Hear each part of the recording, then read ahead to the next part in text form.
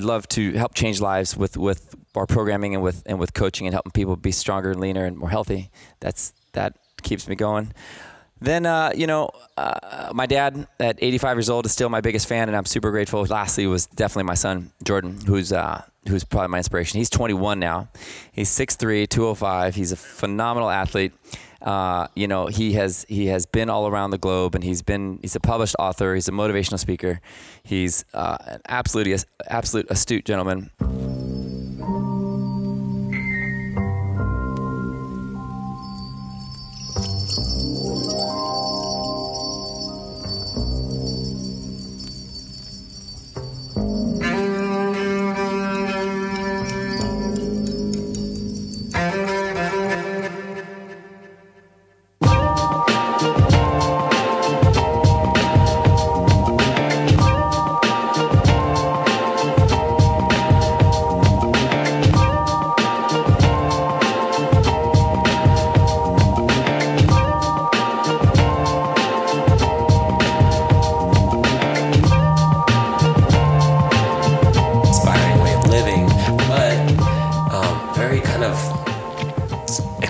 One too, in ways. Yeah, he has done some amazing things and traveled the world and not only done these races, but he's won them. Mm.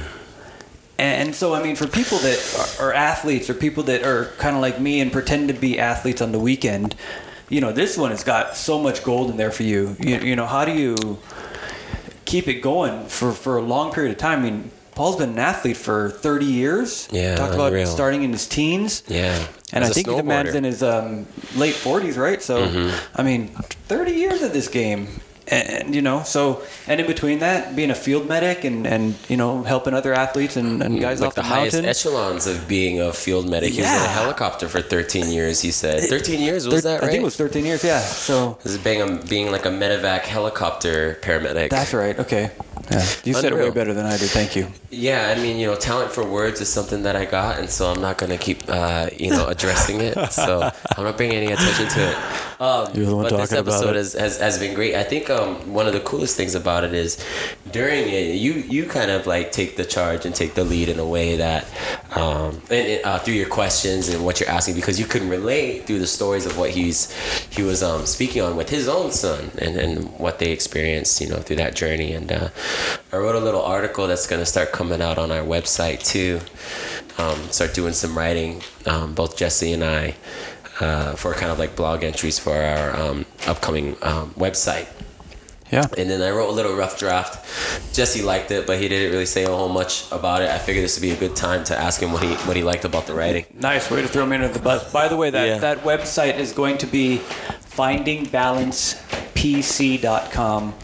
So Finding Balance, shortened to podcast, so you guys don't have to type out so much, but just nice. PC, because we are trying to be politically correct? I think we'll just keep it as a podcast. I don't think we do it very well. Probably not that great at that. Even though we're trying, I think at times that we don't pull it off as well as we could. But yeah, that'll be coming soon, where we'll get a bunch of colleagues writing up there, and colleagues writing. You're writing too. And philosophy and more of the methodology. Absolutely. So people that want to get more information about kind of what we stand for, and then what the pillars that we also have, our individual things that we're doing, that's going to be a great place to kind of connect all the dots and True. and maybe find ways that we can help you guys out, with questions or needs, things like that. So excited about it. So what'd you think of that first writing, that first little rough draft? It was good, man. My little recap on it. You're very your writing is very smooth. It's flowy, so it's nice. It's easy to read. When I first opened it, of course, I looked like, oh God, he freaking wrote a ton. I know. But then you start reading it, and it goes by fast, and so you're like, okay, this is, so I enjoyed it. Yeah. Good. So yeah. Yeah, I think that's kind of my aim. Really, is like. Things can be informative, but we're not trying to just speak about the whole, write about the whole episode, in a way. And that's kind of what I did with this initial one, was just kind of give a little recap, but in my words of like kind of Paul's childhood. But what I was trying to attach it to in the article is this kind of play on having parents in your life that they themselves have this desire to want to achieve, that they want to accomplish things in their own life, and by their example, they kind kind of guide their kids through it. But there's a fine line between how far does that personal desire go to where the child either receives a very great teaching from it, or does it just become too much of an expectation? Does it become too much of a burden to carry for themselves on their own? And that's what I was kind of writing towards. Well, and that's the hard thing too with that situation, because for the one Paul that I've talked to, you talk to so many other kids that get burnt out. The same basic philosophy, right? It's like, hey, we're just going to pound it hard and just keep going and keep going and keep going. And hopefully it works out where you just kind of can keep it going like Paul, but a lot of people crash, right? I mean, you hear the kids at high school, they don't want to play the sport that they've, played all their life, or college, the same thing happens, right? And so it's so hard to figure out which way a kid's going to go. And I guess the thing would be digging more into a conversation with Paul about how do you, what kept you going forward as a teenager when everything else is saying stop and take the easy road, or you're burnt out. Yeah. What makes you keep going? Yeah, and even how he talks about his own son and like the kind of goals that he set for himself, and how it's like, is that genetic? Like, what is that? Or is that coming from a tradition that was held from Paul's father and his father's father? That was the curious thing. Yeah. So that's why the article I gave to you was kind of a rough draft of this episode. It's my first writing for Finding Balance podcast. So I'm glad you felt it was flowy enough that your capacity to want to read wasn't ever thought about. So thank you, man. Nice. A little compliment with an insult. There we go. Take that. Just kidding. Man. Yes, but everyone, this episode was really inspiring. It really was. It has long-lasting effects since I've spoken to the man, and just listening to it back again, I'm like, wow, this is great. And we've had many of those, but everything lands differently in everyone. And so with this one, check it out, everybody. Enjoy it. Be along for this ride of this kind of maybe extreme childhood that you would have never thought possible, but you kind of live vicariously through his story. Can't help but do it. That's a good way to describe it. Yeah. Any last words, my friend? Have a wonderful day, everyone. Right on. Sounds good to me as well. Take care, everybody. Enjoy the episode. We'll see you with the next one. Aloha. Aloha.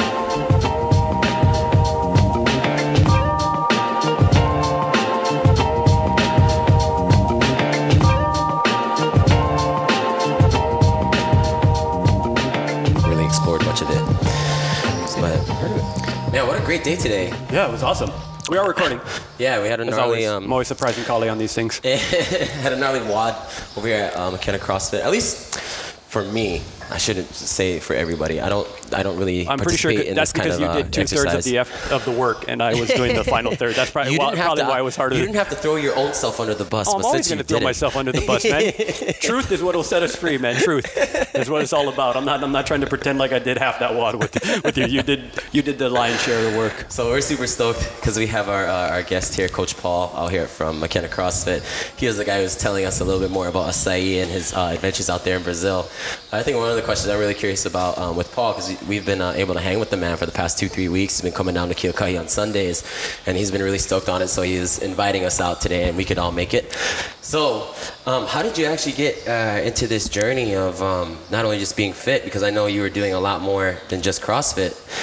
You've been doing CrossFit for what, 7 years is that now? 7 years CrossFit. Yeah, and what was the preliminary or the prerequisite of your fitness training before this? It started.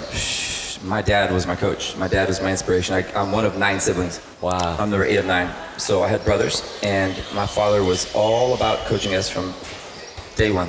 Wow. To be an athlete, to be competitive, to be efficient in everything you do. Wow. That helps you be competitive and carries over into day-to-day life, work life. What did your dad do? Dad was an engineer, but he was a runner. He was a track runner in his day in Pasadena, California. But my earliest memories of life were 5-6 years old, running wind sprints in 110 degrees in Phoenix, Arizona in the middle of summer with my dad and a clipboard and a stopwatch and just run till you drop. No way. In the heat. Probably didn't take very long. Run till you drop. Repeat. And then get up. It was a giant spoonful of dark honey. Here you go, son. Back at it again. So that turned that bred champions. Me and my two brothers were champion mountain BMX racers. Since the birth of mountain bike racing for 10 years. That's all we did. We're a full team so we traveled all over competing bikes forever since day one. That led to being a quarterback, pitching, playing hoops, beach volleyball, mountain bike racing, snowboarding. Since the birth of snowboarding, I've been competing on snowboard for years. Wow. That led to mountain climbing some big mountains there, doing some mountain climbing, mountain bike racing. Dang, man, you did it. That led to adventure racing, whereas my main career was adventure racing, captaining a team for 13 years, traveling all over the world, doing the longest, hardest adventure races in the world. Wow. 5, 6, 7 day nonstop. Yeah. Eco challenge days. Remember the eco challenges? Mm-hmm. And the Great Goas, 7 day nonstop expeditions through jungles, deserts. There's one in the snow. I remember reading about it in Joe DeSenna's book, the Spartan Guy's book. But I'm drawing a blank on the name. But it's like touted as one of the hardest in the snow, and it's a gnarly supposed to be. Alaska's got the Iditarod. Iditarod. There we go. That was it. Yeah, that was it. And so you've done that one. I did a sport is with the bike or foot. I have not done Sport, but I've been up in the north of Sweden, up and racing all over in Arctic up there, in Patagonia, Chile, Argentina, and Antarctica. So desert, Arctic, open ocean, jungle. So in your younger days, if somebody asked you what you did for work, you would tell them you're a professional athlete. Yeah, I was a full-time athlete my whole life, yeah. And then that was parallel with the whole career as a critical care life flight paramedic. So I was doing a brief stint in ski patrol, led to become a paramedic, which led to becoming a critical care life flight paramedic. That's the highest level of medical care outside the hospital. So I was on the helicopter for 13 years, which is that schedule when you do that profession allows you to have 20 days off a month. Okay. So that was a full-time life I had as an athlete, and then being a paramedic was going to helicopter work for two days a week. Nice. 2 24-hour shifts. So that's 40-hour work week still. Like the fire departments in a lot of cases, yeah. I was in Las Vegas. I was living in California, so I'd drive to Las Vegas to work. Sheesh. And then and had a house out there.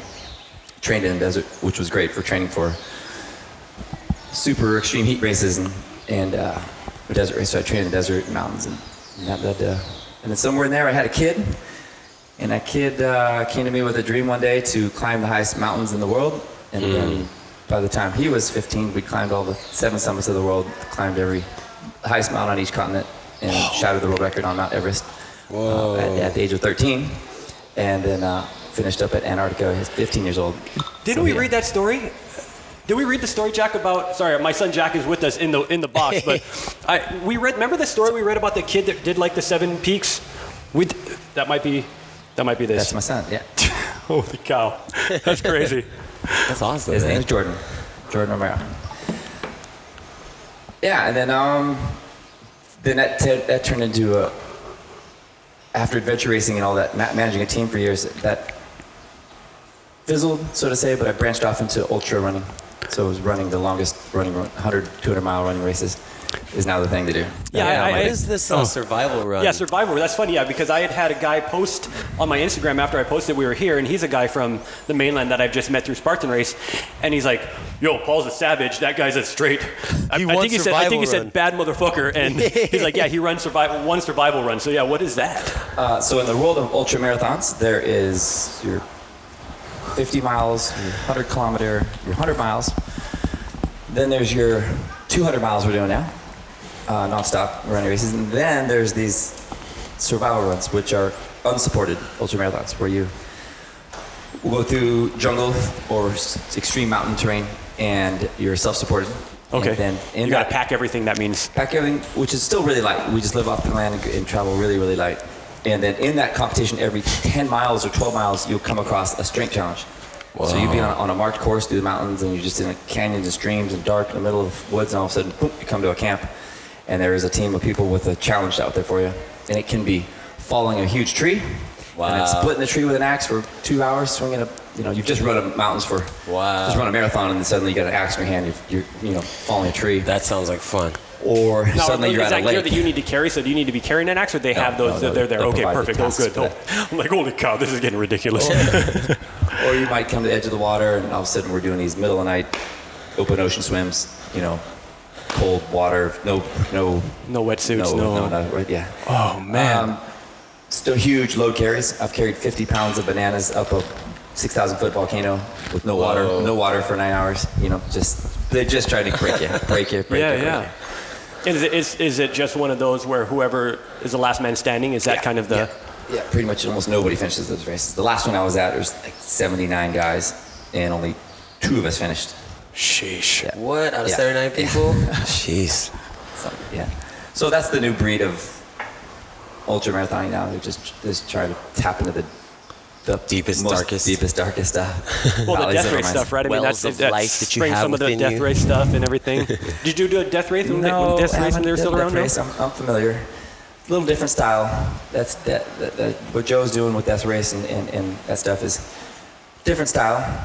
You're really subject to what the organizer throw at you, and it varies between. Oh, okay. So it's hard to prepare in that way. Yeah, a little luck of the draw. It seems to be hard to prepare regardless for something like that, where you're not sure if you're going to be, like you said, middle of the night open ocean swimming versus cutting a tree down with an axe. True, yeah. but in those races, they work hard to make the playing field level for everybody that's going to come to those tasks. Oh, okay.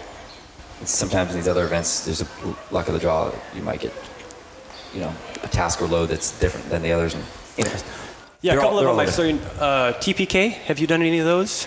Are you familiar with that? I saw they have a Rubik's Cube. That's the thing that you have to do. Rubik's Cube? I'm like, I never signed up just for that. I'll just leave. Yeah. I'm done. But so you see all these guys are like practicing, and training is training, right? I mean, mental training is still good, but you're like, they're spending those couple of hours of training time during the day working on the Rubik's Cube algorithms, and that just, it's baffling, like the different things they throw into this to mess with you, right? Yeah. I mean, it's not that I don't like Rubik's Cube work or anything like that. It's just, I mean, there's a lot of other ways to test your capacity for your mental acuity during, some very intense physical demand. Like also, you come in and out of a mountain 20 miles, and all of a sudden you're like, here's a Rubik's Cube, figure it out. Dude, damn it. I've been in some races. I used to race a lot in China, and you would come in these ultra marathons, you come across a puzzle, and or these memory challenges. Oh yeah, the memory ones are suck. Where you'd come up to this area, this forest, and you're just looking at 6 trees with numbers and letters. Okay, and you're given like a moment to look at it, numbers and letters on these trees, and then you got to run back 100 meters and tell that dude what they were. The heart rate's 180, and you've been running for, just these simple. No, I like that. That's like memory. The memory.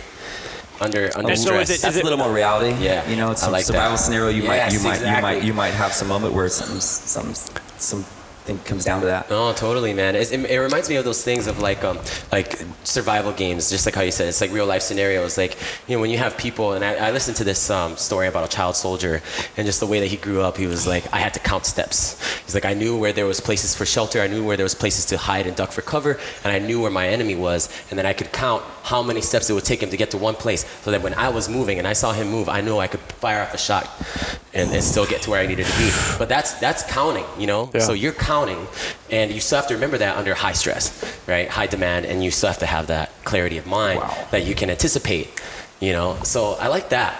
Rubik's Cube, not so much. Yeah. I want to tie this in because it's interesting that we're standing in a CrossFit box, and Paul, you're the owner here, and how does that translate for you? My first CrossFit experience was this morning, and I've watched it. I think as a sport, it's a great thing. Watching these, especially like the games athletes and things like that. They are specimens of men, right? They are some of the toughest athletes you can find. But I've just never personally, connected myself to CrossFit. But how does this translate for you, Paul? This is where I'm being a little baffled. You're an endurance guy, but you're in a box, and this seems to be a lot of your training work is in here. I'm unique in that my I've had success still now at late 40s, heading to 50, being competitive at some of the longest, hardest running races in the world, where the conventional thinking and the conventional approach is to run miles and run miles and run and run and run and bank up miles and build your endurance, and that doesn't promote longevity, in my opinion. That's a huge amount of wear and tear on the body and feet and ankles and hips, and there's people that need that. There's people that need to build up endurance and need to know what it's like to have that capacity to go long and to be able to dig deep mentally. I've done that through my expeditions. I've led about 200 plus expeditions all over the world, from Papua New Guinea to Africa to China, every corner of China and Brazil. Damn. So I know what it's like to go 50 hours with no sleep and be navigating and leading a team and being looking for water and still trying to race and being chased by the Polish team and the Chinese, and, you know, just being in that scenario. I've got so much of that experience that now I just need to keep my body fast and strong and feed it right. That's just a huge component. That's a big part of my success these days, is being able to feed it really well to keep it running. So now I know what it's like to go, if I'm at the starting line, I know what it's like. I'm going to run for 24 hours straight. I know what's going to happen. There's nothing I haven't seen. There's no hell that I haven't been through that's going to be any worse than I've already been through in the jungles of Philippines, and 9 days in we're lost and no food. You know, there's nothing going to be that bad. So I've been there. So all I've got to do is just put myself in a good form, take care of my feet, be on point with my strike and my gait, and just move like a motor, feed myself perfectly.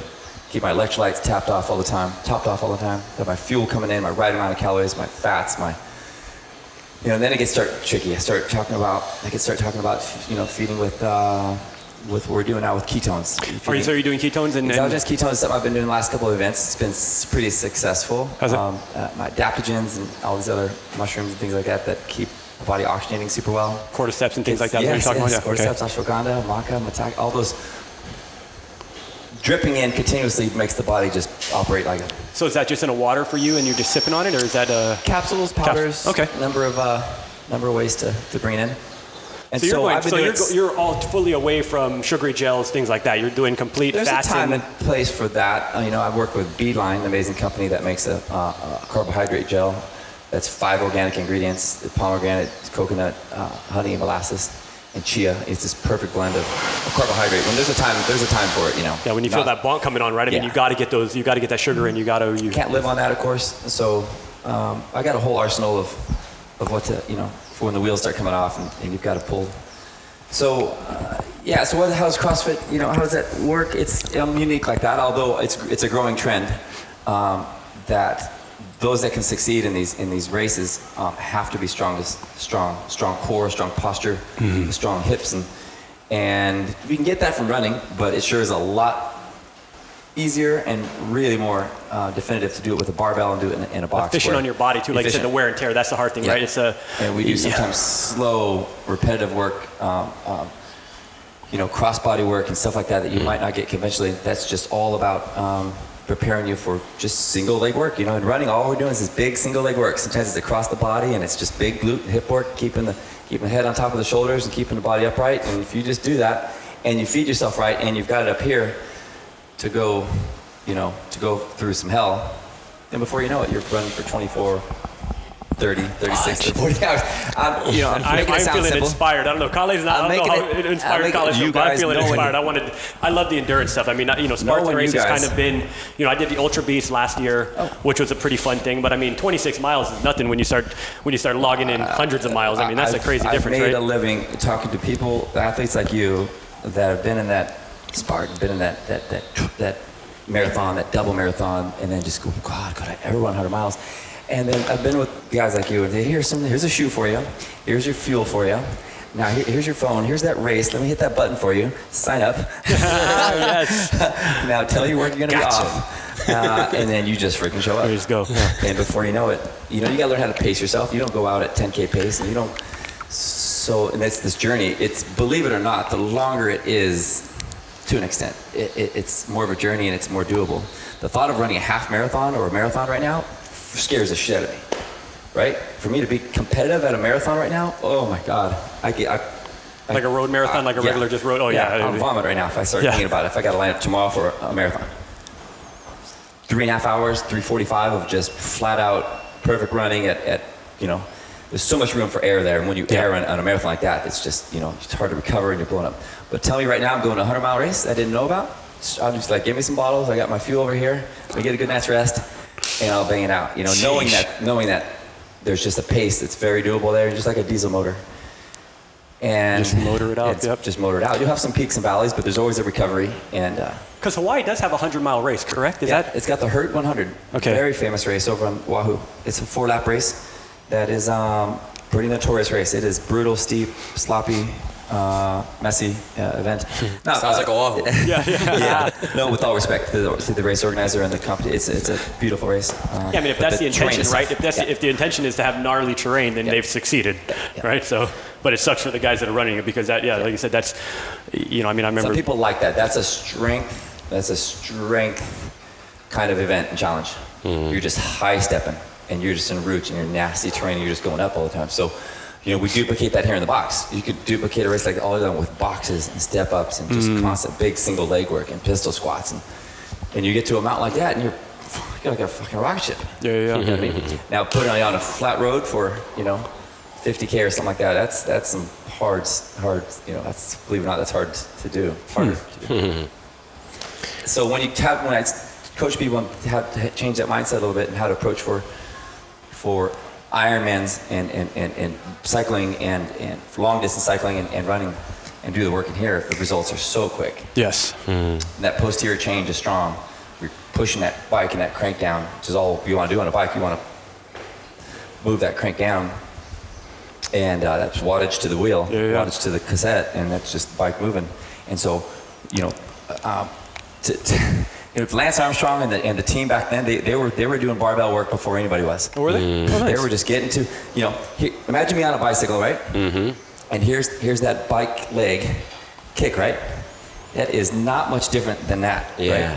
So Paul is showing us right now, and unfortunately we don't have the video, but he's basically hunched over in a cycling position and basically showing that it's extremely similar to a deadlift. I mean, it's basically the same with that single step up. They all correspond, right? Shooting that leg back, engaging the glute.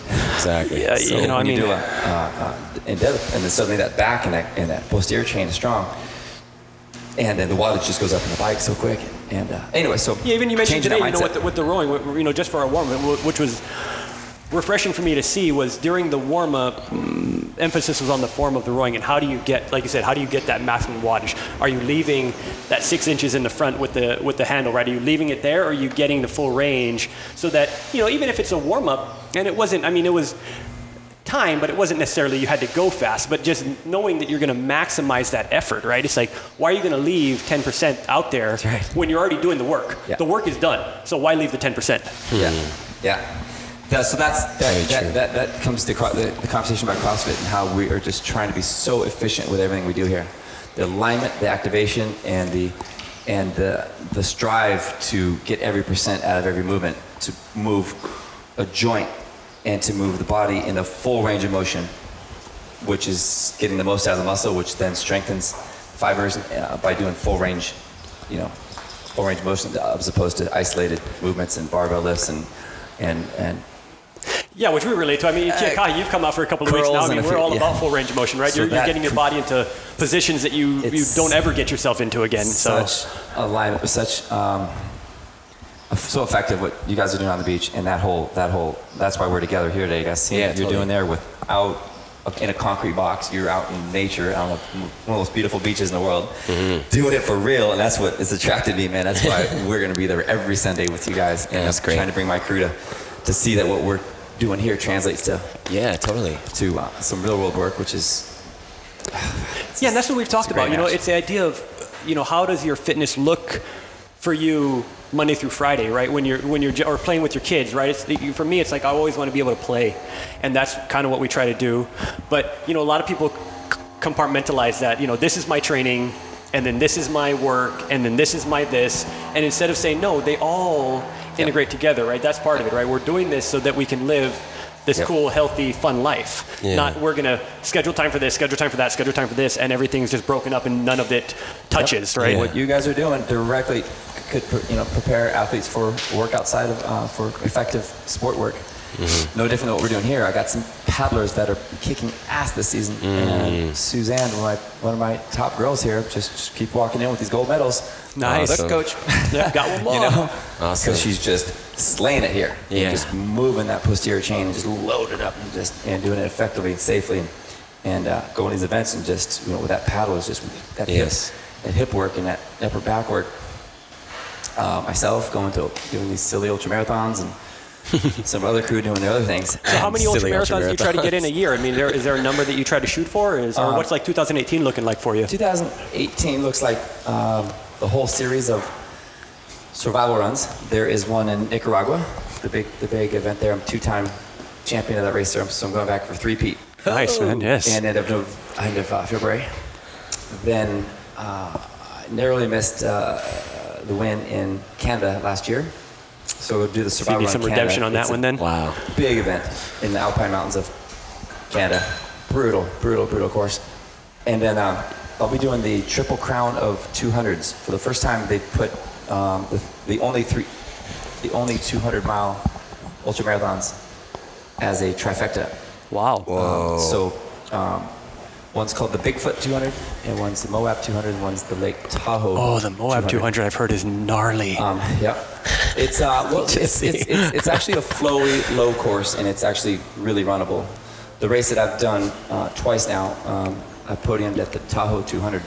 That's the gnarliest of the because of the elevation. Is that what it? And extremely tough footing, rough footing, and I had 3 mountain lion encounters last year. Oh, hi there. Hi there, Death. What are you doing? There is cold, there is extreme heat, there is dusty, nasty. 2 years ago, we had wildfires nearby that led to my respiratory infection and bronchospasm. That's pretty much why I lost that race. I was in the lead till I got. I did not heed the advice of the race director and wear a damn bandana or a buff while everybody else was. And so I learned later, I was in the front of the race, and then before I know it, mile 170, 175, I'm full bronchospasm, wheezing, out in the mountains. So painful. And I couldn't oxygenate, so I was brought to almost a crawl and a walk and a run, and these guys were catching me. Dang. They weren't bronchospasm, wheezing like I was. So how'd you survive the mountain lions, though? Oh man, for real. Yeah. I just had a close sighting, close encounters. Wow. 3 times. And they're just watching you in the mountains of Lake Tahoe. And they just watch you, and they just kind of. My pacer from Brazil, Flavio, 2 o'clock in the morning. There we were, just looking at this dude about 30 feet away. Whoa! And he was just 30 feet away. He was just spying. He was just sitting there. That dude's back. We both agreed. We go, how tall is that dude's back? We're just sitting there talking to him. And our lights are on. Whoa! And he's just looking at us, hanging out. His back was like a fucking small horse. He was massive. And we just walked our own way and watched. And for the next couple hours, we're just fearful, like that dude does. As he keep an eye, as he just keep looking at you and just watching you. That's great inspiration, though. I mean, that's totally like. Yeah, but I mean, that's what we talked about. Right? I mean, we talk about this stuff, right? It's like, hey, if you're putting yourself in these situations, there's that potential. Yeah, and and then how are we preparing ourselves for those things, right? Yeah, and it makes me think of it too, of like, our kind of status now as human beings around the world is like we're like the top predator, but we weren't always that way. And to have a mountain lion kind of remind you again that like there was a time when we were getting eaten by these animals, and on the regular, yeah. Yeah, but then that primalness of that feeling that you could be eaten now, you could be caught now, whatever that case may be. It's like an inspiring thing. It's like, now you got to be the mountain lion. You can't just be regular Kale anymore. You have to be the mountain lion. And you got to go for it. And so I think it's a beautiful experience. I'm not saying that everybody should go out and find a mountain lion so you feel that inspiration at all. I'm just saying when it does happen, appreciate the moment, because fear isn't something to avoid. Actually, fear is a sign of intelligence because you're aware, and fear should be able to drive you, not just feed you, but drive you. Well said. Really well said. Coming from you, Paul. Thank you very much, sir. I'm not even sure where to go with this. Paul has blown my mind this morning, and I'm like, what the heck? I love everything that he's explained and all the adventures that he's had and how much great life experience that he's had and what a great coach he is. But I also am kind of curious of like, what is it that you do for yourself to find that internal drive and motivation?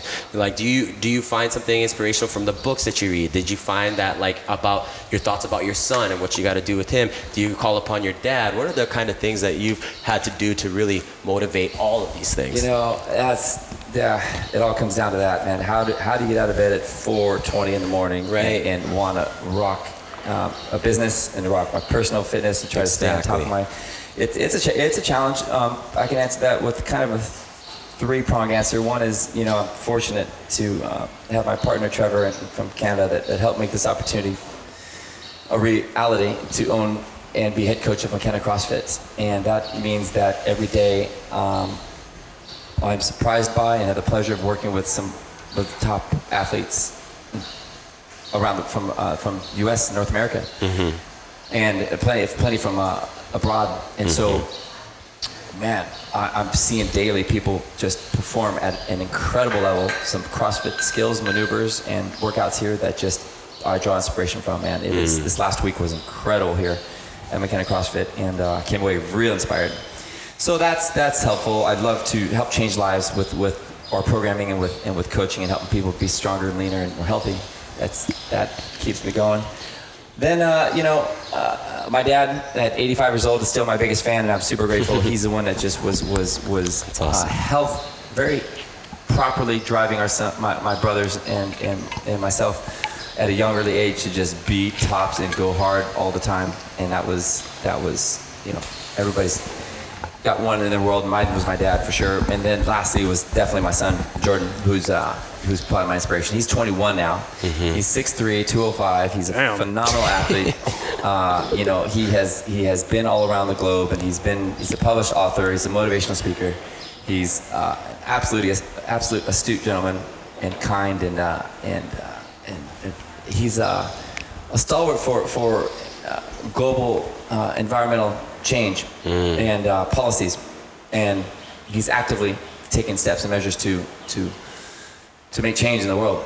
And it's what he's studying, and that's what he's going to do. He's done aid work in East Africa now, and has plans to continue with his aid work and helping underdeveloped people and countries to live better and all that stuff. Man, it's just, what was I doing at 21? Yeah, not that. Yeah. I'm not going to share it on the air, but it sure as hell wasn't writing books and use your imagination times by 10, right?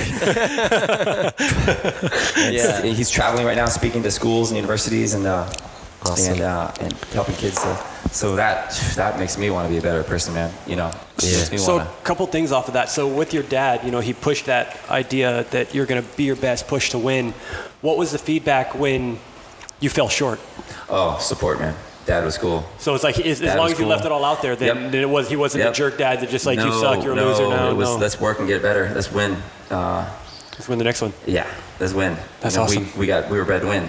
My younger brother was world champion and just was undefeated for like 7 years or something stupid. In mountain biking. And BMX racing. BMX racing, okay. Wow. And that drove me to achieve in your field. Achieve in my field and just do what you got to win. If you fall short, and just fix your shit and keep get back at it and get back at it and win. So did you? And so I feel blessed at this age to be able to still be competitive absolutely. And you can't do it in many sports, but ultra marathoning lends itself that whole more mature crowd. More mature absolutely, crowd. Yes. I've noticed that.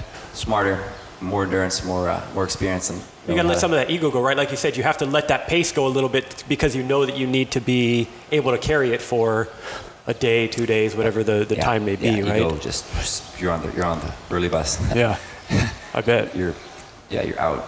The ego's involved because you just blow up. It's done. Such little room for error. So how did you do it with your son then as he was being raised? I mean, did you try to kind of follow in your dad's footsteps to, I have a 12-year-old, right? I mean, you met Jack, my son, and I'm always trying to push him to be better, but, we live in this world where everybody's telling him, all of his friends at school are telling him, be lazy, get on your phone, play this game, do this stuff. And so trying to motivate him to, excel at something has been a challenge for me. So this is exciting to find out. How did you do it with your son? Yeah, that seemed to work out because he's doing amazing things. I got a book that might help change that or help. I'd love to. Move that conversation. My son's book. Yeah. Okay. Yeah. No summit out of sight. The story of the youngest human to climb Mount Everest. No summit out of sight. Shameless plug, folks. No summit out of sight. Where's the best place to buy it? Amazon.com and bookstores near you. I'm buying it after we get off the air with this thing for sure. Shameless plugs. Yes, exactly. I have no there's issue no shame. with that. There's no shame in the shameless plug. I think we need to rename what that is. But that's a good book. We should pick it up and read it. What was your question? Oh, about Jordan. I just raised him in the mountains, and he was constantly around myself, his stepmom, Karen, and then several elite ultramarathon adventure athletes. So just what life was. We were in and out of expeditions all over the world, and at the dinner table talk was about flying to, going to China to do some race and planning and scheming and expeditions and talking about scenarios and just constantly talking about going big and doing big and suffering and failures and all that. That was just inner conversation. And so, but he was on his own path. He was a dinosaur expert. He was a herpetologist. He was a nature freak. And then one day he discovered, he started studying mountains, and he watched documentaries. This is the early days of online, and he was reading books. And before you know it, he came to me with a plan out of the blue that said, "Dad, I want to climb the highest mountains in the world." He was 9 years old. I picked him up in the car. I can remember it like it was yesterday. I picked him up in the car. He jumped in the car. He goes, "Dad, I want to climb the highest mountains in the world." And I'm driving, and I said, "Do you even know what you're talking about?" Yeah. He goes, "Yes, Dad. There's the 7 mountains. They do this, and we're going to climb this first, second, third, fourth, fifth." And he had a whole plan already. And I go, "All right, whatever. Let's see." Whatever. You know. Yeah. Let's get to one and see how you feel about it. I put a heavy pack on him, and we started climbing in the mountains near my home at 7, 8, 9,000 feet. And he was strong. But can he go overnight? Does he want to be uncomfortable? You know, climbing is not fun. It's a very unfun world. Before I know it, I found out that he had the gene for it, and he had the. And before I know it, we're in Kilimanjaro, and he broke the record of 3 days up and down in Kilimanjaro like a rocket, right? Wow. 20,000 foot volcano, and then before you know it, we're in Russia, climbing and training in Argentina, and all over the world, climbing and training for what led to the culmination of his dream to climb Mount Everest, which was 3 years ahead of schedule. So at 13, he was a big 13. He was 5'10", strong as a horse. And so I didn't need my inspiration. He'd come home from school, 2 o'clock in the afternoon, set his stuff down, grab a smoothie, whatever, and he'd grab this huge backpack we had full of water containers. Huge backpack, put on his headphones. He had a little CD player, this little cheap CD player back then. And then we'd go out in front of the house, and he had a big tractor tire and a chain. And he'd go up, I had a street 300-400 yards long. And he'd just walk up and down that street, pulling that freaking tractor tire, get down at the bottom. With the pack on. With the pack and the tractor and a tire. Just done. Do about 20 laps, be done. Do some more research. Pull out his maps. Do what we're going to do. It was fun. It was all him. It was all his own drive. Age? Yeah. That's so every mountain that we go to, I'd expect him to just blow up and say, "Dad, this sucks. This is stupid. We're done, we're done." And he kept going.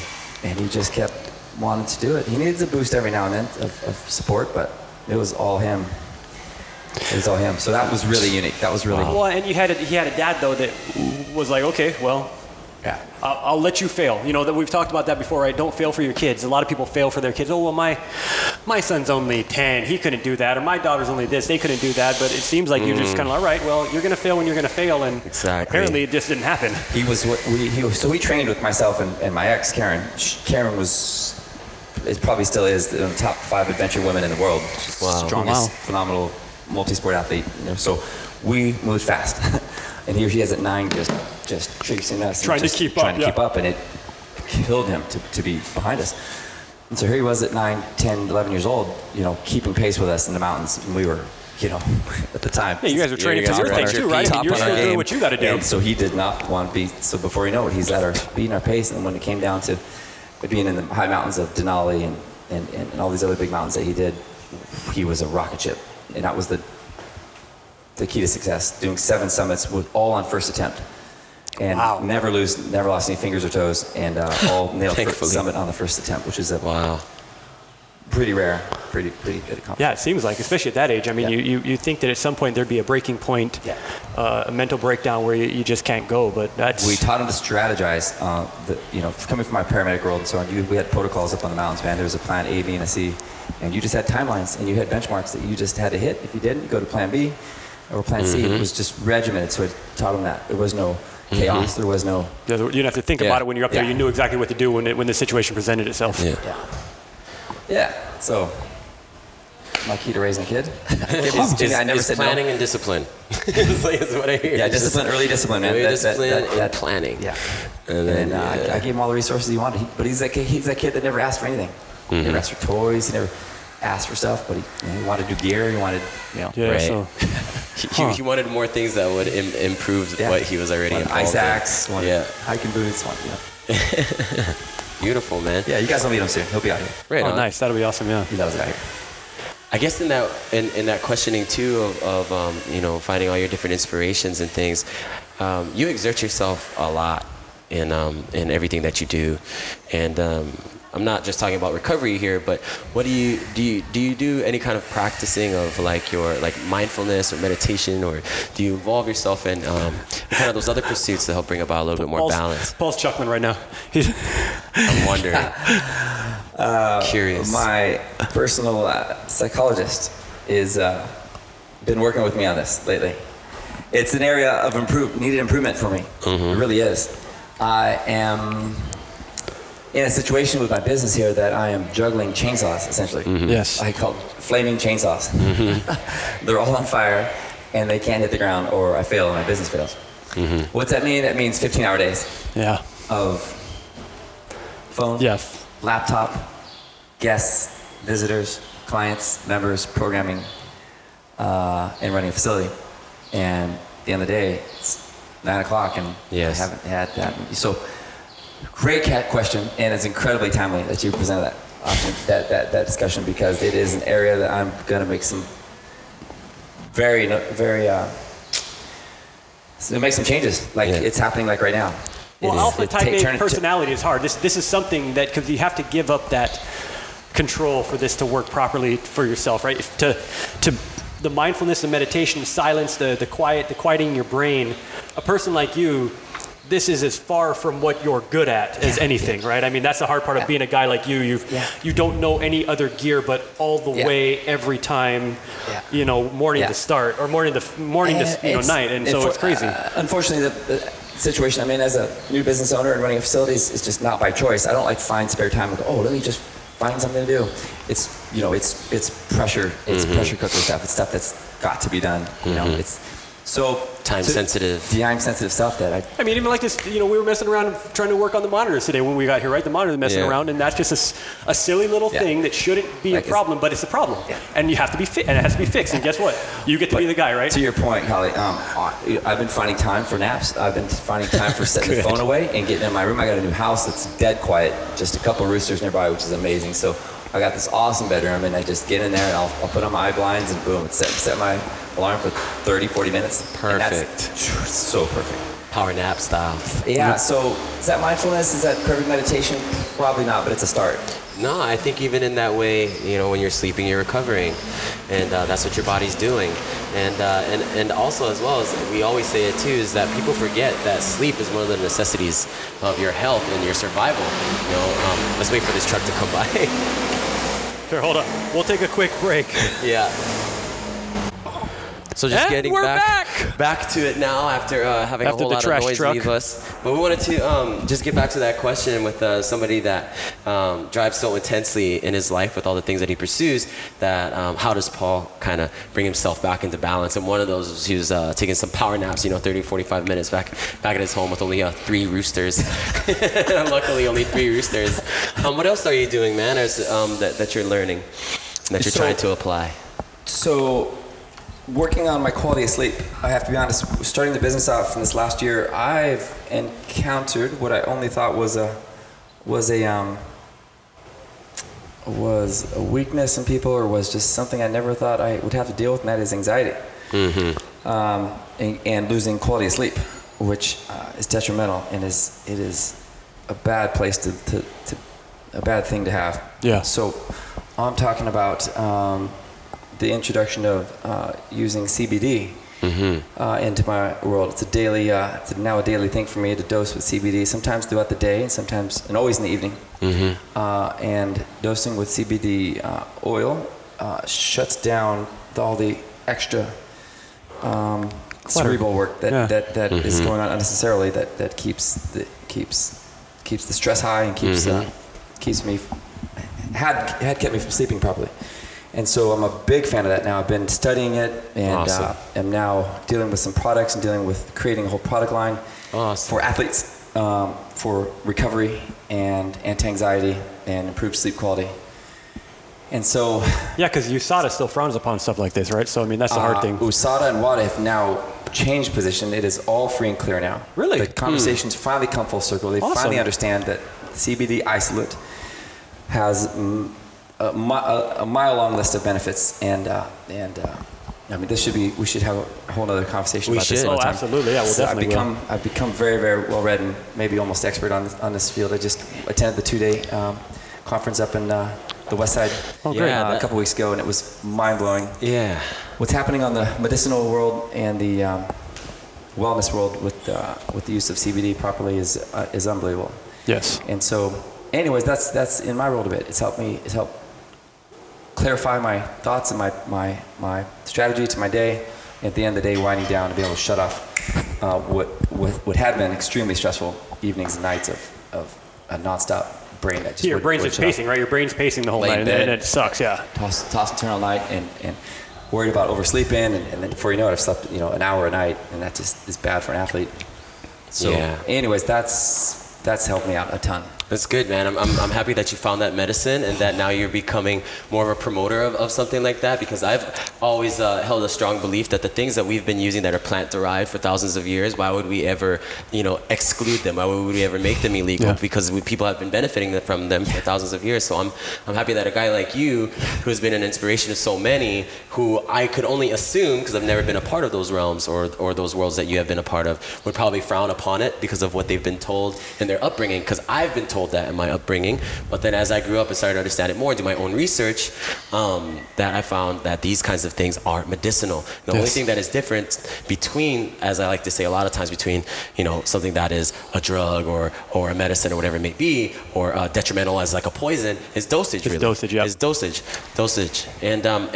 and your own relationship with it. So you want to cultivate the right relationship. You don't want to go into something totally uninformed and then you start abusing it, because that's how it is with many things in life, is that people can easily pursue something without being fully informed or fully aware or have the adequate amount of knowledge necessary, and then they hop into this thing, and next thing you know, it's something's being damaged. Yeah, perfectly well said, man. It's a fascinating world, guys. We'll maybe have some more offline talk about this, but it's where we're at with athletes and coaches and mentors like we all are here. It's an important agent, and absolutely, it's pretty key for me.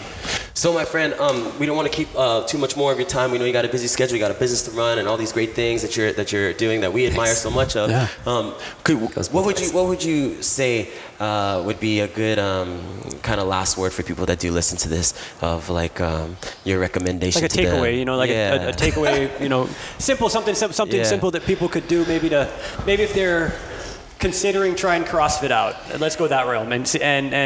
But you're going, well, I need to train first to come to CrossFit. Like, what are things they could do to maybe, besides just show up? Obviously, that's the easy one, right? Show up and try it. But, what would you recommend somebody kind of preparing themselves for their first time in here? Glad you asked, man. I'm out at a restaurant last night and met some friends, and we're at the bar talking about CrossFit. And I don't like to be that guy. I'd never raised the topic, and it came up, and I'm like, I'll engage in the conversation, but nobody wants that guy at the bar. But we had a really friendly and informative conversation about it with somebody that was really new to it, and it was just about explaining how scalable and how this model is so effective for all shapes and sizes. You can hop online and you can look at all the YouTube videos and maybe magazine ads and just be scared shitless. And that's what the media and that's what the brand wants you to think. To be elite, to be incredibly chiseled is the only way to manage CrossFit. Well, the very model, the charter of it is to take any average Jane and Joe and you assess them and take them from their baselines and you slowly move them toward a well-tuned, functioning human being to prepare for the outside world. So, to be real pointed to answer your question is to find that right facility. And CrossFit's just that place that's just made it so damn simple. 2-3 times a week I have a conversation with somebody that walks in and goes, man, I've been to every gym. I've spent $10,000 last year with personal trainers, and I'm still a bag of milk. What can you do for me? Gosh. You found the right spot, and all you got to do is show up. All you just put your shoes on and show up. But you've got to find the right place and the right coaches in the right place. Maui's got some good facilities. I think ours is one of them for sure, where there's no judgment, there's no ego, there's nothing but acceptance of who you are and what you bring to it, that you're brave enough to walk in the door and to want to be better. And it's so damn rapid and effective. Rapid's not the right word, it's a little bit intimidating, but it's just the shortest distance from where you walk in to a toned, lean, longer living body is CrossFit. No different than your guys' program on the beach. It's really no different. Not much different. That attention to mobility and proper alignment, proper body movement, and then building up resistance.